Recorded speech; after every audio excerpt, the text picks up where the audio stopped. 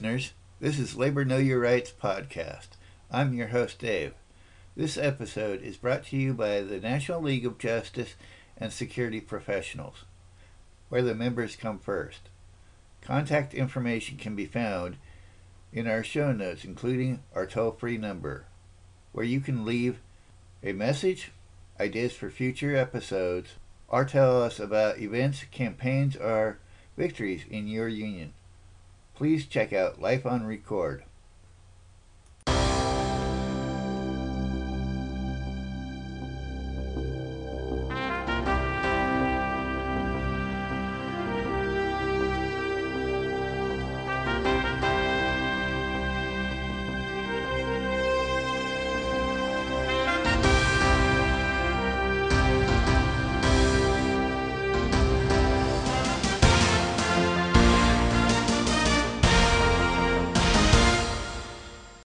During 1918, AFL membership rose by almost 40% to 3.3 million. The United Mine Workers had close to 500,000 members, over 80% of all coal miners. The carpenters and machinists had more than 330,000 each. By 1919, more than 1.8 million railroad workers belonged to AFL affiliates or the independent brotherhoods. Many of the new union members came from sectors of the workforce that the AFL and the railroad brotherhoods had declined to organize in the past. The railway clerks, which had few female members before the war, recruited some 35,000 women in 1918 through 1918. By the summer of 1918, even the machinists had enrolled 12,500 women, who made up about 5% of the membership. Workers of color were not so welcome. The AFL still excluded anyone of Asian descent. Unions in meatpacking and still signed up Latinos, but in the Southwest, where their numbers were greatest, most AFL affiliates required that Spanish-speaking members be citizens and assigned them to segregated locals. For African Americans, AFL unionism could mean segregation, wholesale exclusion, or worse. In the pulp and paper mills of Bogalusa, Louisiana, the carpenters recruited black and white workers into separate locals. In Key West, Florida, the unions refused to admit black carpenters and thus prevented their employment on an Army construction project. AFL organizers in Still signed up black workers in Cleveland, but not in Pittsburgh, where white unionists were so hostile that the black community came to see them as the main obstacle to its advancement. The atmosphere was even more hateful in East St. Louis, Illinois. In May 1917, its Central Labor Council vowed to tackle the growing menace of black migration to the city. When 2 policemen were killed in a gunfight in a black neighborhood on July 1st, white workers mustered in union halls for a 2-day rampage against African Americans. At least 39 people were killed, many more burned out of their homes, and some 6,000 black residents fled the city. When the Great War ended on November 11, 1918, total union membership in AFL affiliates, railroad brotherhoods, and other unions topped 4 million. A steel worker in Canton, Ohio, captured the spirit of the times. The justice of the demand for a fair share has been established. It's not going to be given up now that war had ended. The years 1919 through 1922 saw more than 10,000 strikes involving over 8 million workers, more than 4 million in 1919 alone. A fifth of the labor force outside domestic work, workers in U.S. colonies, took militant action as well. Against the advice of Samuel Gompers, Puerto Rico's Federation Libre de Trabajadores had staged wartime strikes in the sugar and tobacco industries. Political realignment rippled through radical labor as well. Socialists who supported the Bolshevik Revolution in Russia broke away from the SP in September 1919, and formed two new revolutionary parties: the Communist Party, mostly immigrants, and the Communist Labor Party, mostly native-born activists. In 1923, they merged with other pro-Bolshevik factions to found the Workers' Party of America, later known as the Communist Party USA. Many Wobblies joined the new communist movement, Big Bill Haywood and Elizabeth Gurley Flynn among them. Racial conflicts divided workers and unions in the summer of 1919. Race riots erupted in cities and towns across the country, with African Americans fighting off assaults on their communities. A 5-day riot in Chicago halted cross-racial organizing in the packing houses. Radicalism and racial pride surged among black workers. Cyril Briggs and Richard Moore left the SP in 1919 to found the African Black Brotherhood, dedicated to socialism and black liberation. By 1923, the Brotherhood had 7,000 members, including a chapter of West Virginia coal miners.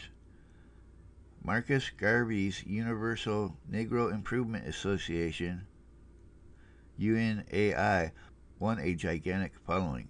Founded in 1914 in Jamaica to promote black pride and power, the UNIA had 500,000 U.S. members by 1921. Inside the AFL, black unionists attacked the failure to press affiliates on their color bars. At the Federation's 1920 convention, David Grange of the Marine Cooks and Stewards Union shouted from the floor, "It did not offend the dignity of any man to send the Negro into firing lines in France." Repression of radicals only increased after the war ended. The Justice Department established a radical division headed by a young J. Edgar Hoover to compile dossiers on subversives. On the night of January 2, 1920, Attorney General A. Mitchell Palmer deployed federal agents in 70 cities across the country to arrest and detain 10,000 people identified in department files as aliens and communists. About 500 were deported. The rest turned out to be citizens or immigrants without radical ties. State governments joined the hunt for subversives. New York's Lusk Committee began to investigate un-American activities in 1919. It was the first of many such initiatives. By 1921, 32 states outlawed criminal syndicalism, advocating illegal labor tactics, distributing literature that encouraged them, or belonging to an organization that endorsed them. In 1923, California sent 164 Wobblies and communists to prison.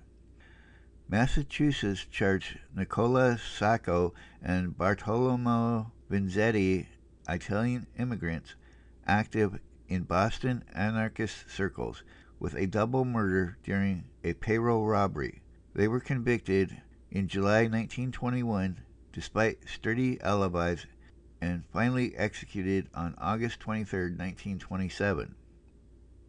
Vigilante attacks on radicals also continued. On November 11, 1919, an American Legion contingent attacked the IWW offices in Centralia, Washington. One Legionnaire was killed and all the Wobblies defending the office arrested. Among them was the lumberjack Wesley Everest, just back from the war and still wearing his army uniform. That night, the town's jail turned him over to a group of upstanding citizens who castrated, hanged, and riddled his corpse with bullets. 6 other men who defended the IWW office that day got prison sentences of 25 to 50 years. In Bogalusa, 2 AFL unions, the Carpenters and the International Timber Workers, united black and white workers to strike the Great Southern Lumber Company in 1919. The company organized and armed a self-preservation and loyalty league to harass the strikers. On November 22, 1919, League members opened fire on Sol Dacus, the strike's most vocal black leader, killing him and 4 white workers who had come to his aid. Racism even tainted the final victory of the women's suffrage movement. By 1917, both major parties endorsed votes for women, who had already been enfranchised by 11 states. In January 1918, the House of Representatives narrowly passed the 19th Amendment for women's suffrage after several defeats. The Senate passed it in June 1919. Ratification came down to a single state, Tennessee, where white suffragists argued that enfranchising educated white women would help to preserve racial segregation, and the state legislature approved the amendment by 1 vote. It became law in August 1920. After the war, the Labor Board was dismantled in June 1919. Corporate America launched a new campaign for the open shop. The first target was AFL organizing in steel. By mid-1919, the steel drive had signed up about 100,000 workers, a quarter of the industry's labor force. When the company began to fire union activists, organizers called a strike for September 22nd. Within a week, 365,000 men had walked out. U.S. Steel led the counterattack. It mobilized local and state courts and police departments, which deputized company guards and private detectives. Pickets were beaten, arrested, and jailed by the thousands, and 20 strikers were killed. Immigrants came under especially heavy assault. Steel executives described the strikers as ignorant foreigners led by red radicals, and the press agreed. Samuel Gompers tried in vain to persuade his friends in government to impose arbitration. In January 1920, the steel strike and organizing drive collapsed in defeat.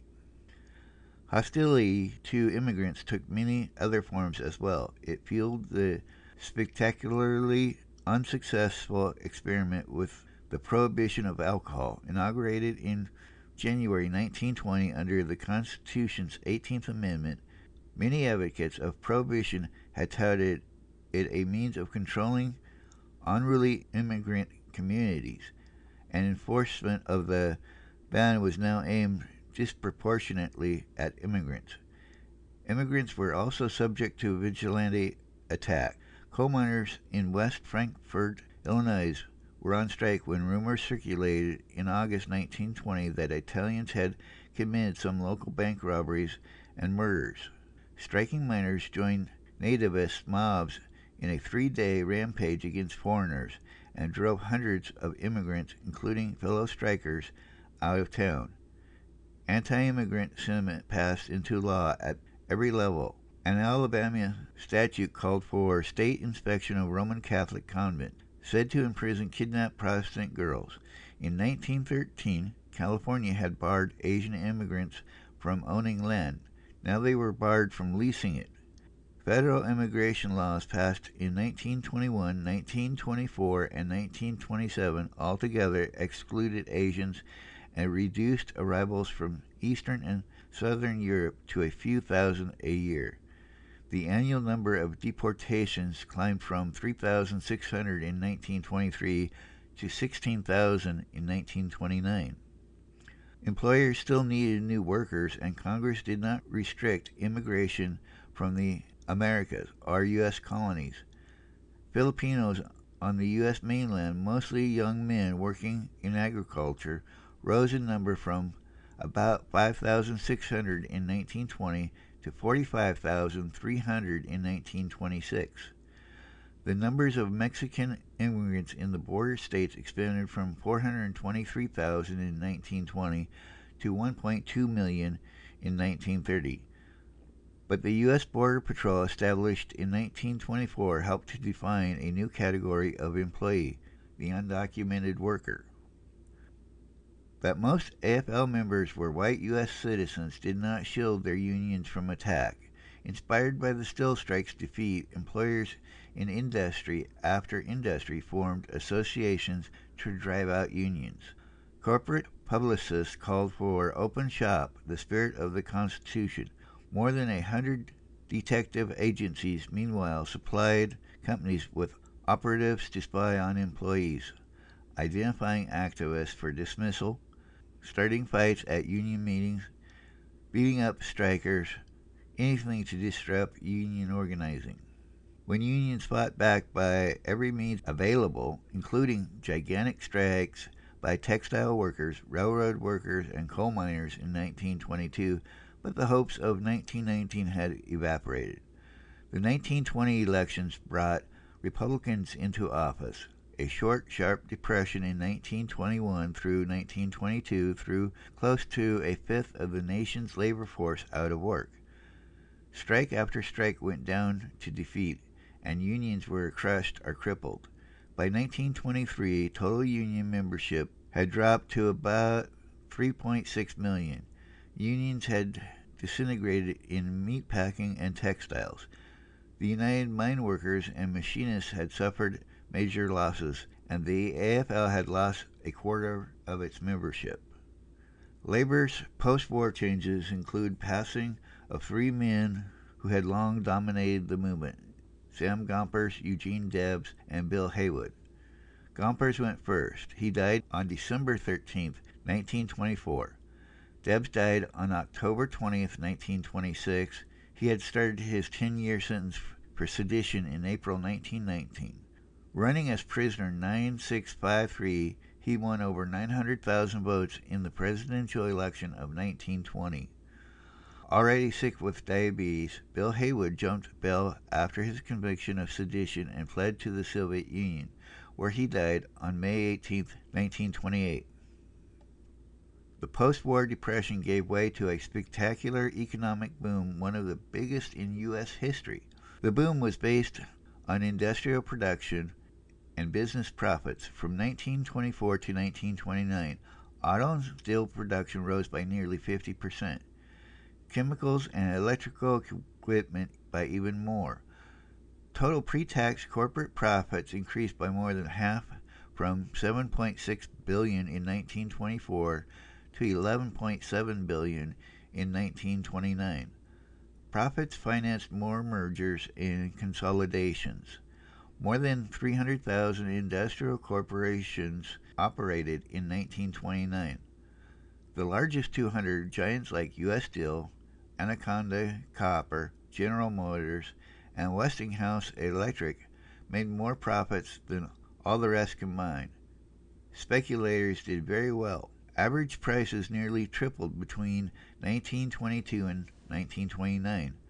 By 1929, there were 486 investment corporations, stocks and bonds, their only assets, and one new one started on average every day. Many workers shared in this prosperity. Average wages rose modestly but steadily during the boom years, while the cost of food and other necessities remained relatively constant. Homes, too. The best paid workers found mortgages easier to get. More and more families could afford to keep their children in school past the 8th grade. During the 1929 state and federal courts issued 921 labor injunctions, about the same number used from 1877 to 1919. Police routinely arrested strikers. 7,500 during a 1926 garment worker strike in New York City. 2,400 during a 1928 textile strike in New Bedford, Massachusetts. In the spring of 1929, William Green, Samuel Gompers' successor as AFL president, declared that the appalling indifference of the workers themselves ruled out the unionization of mass production.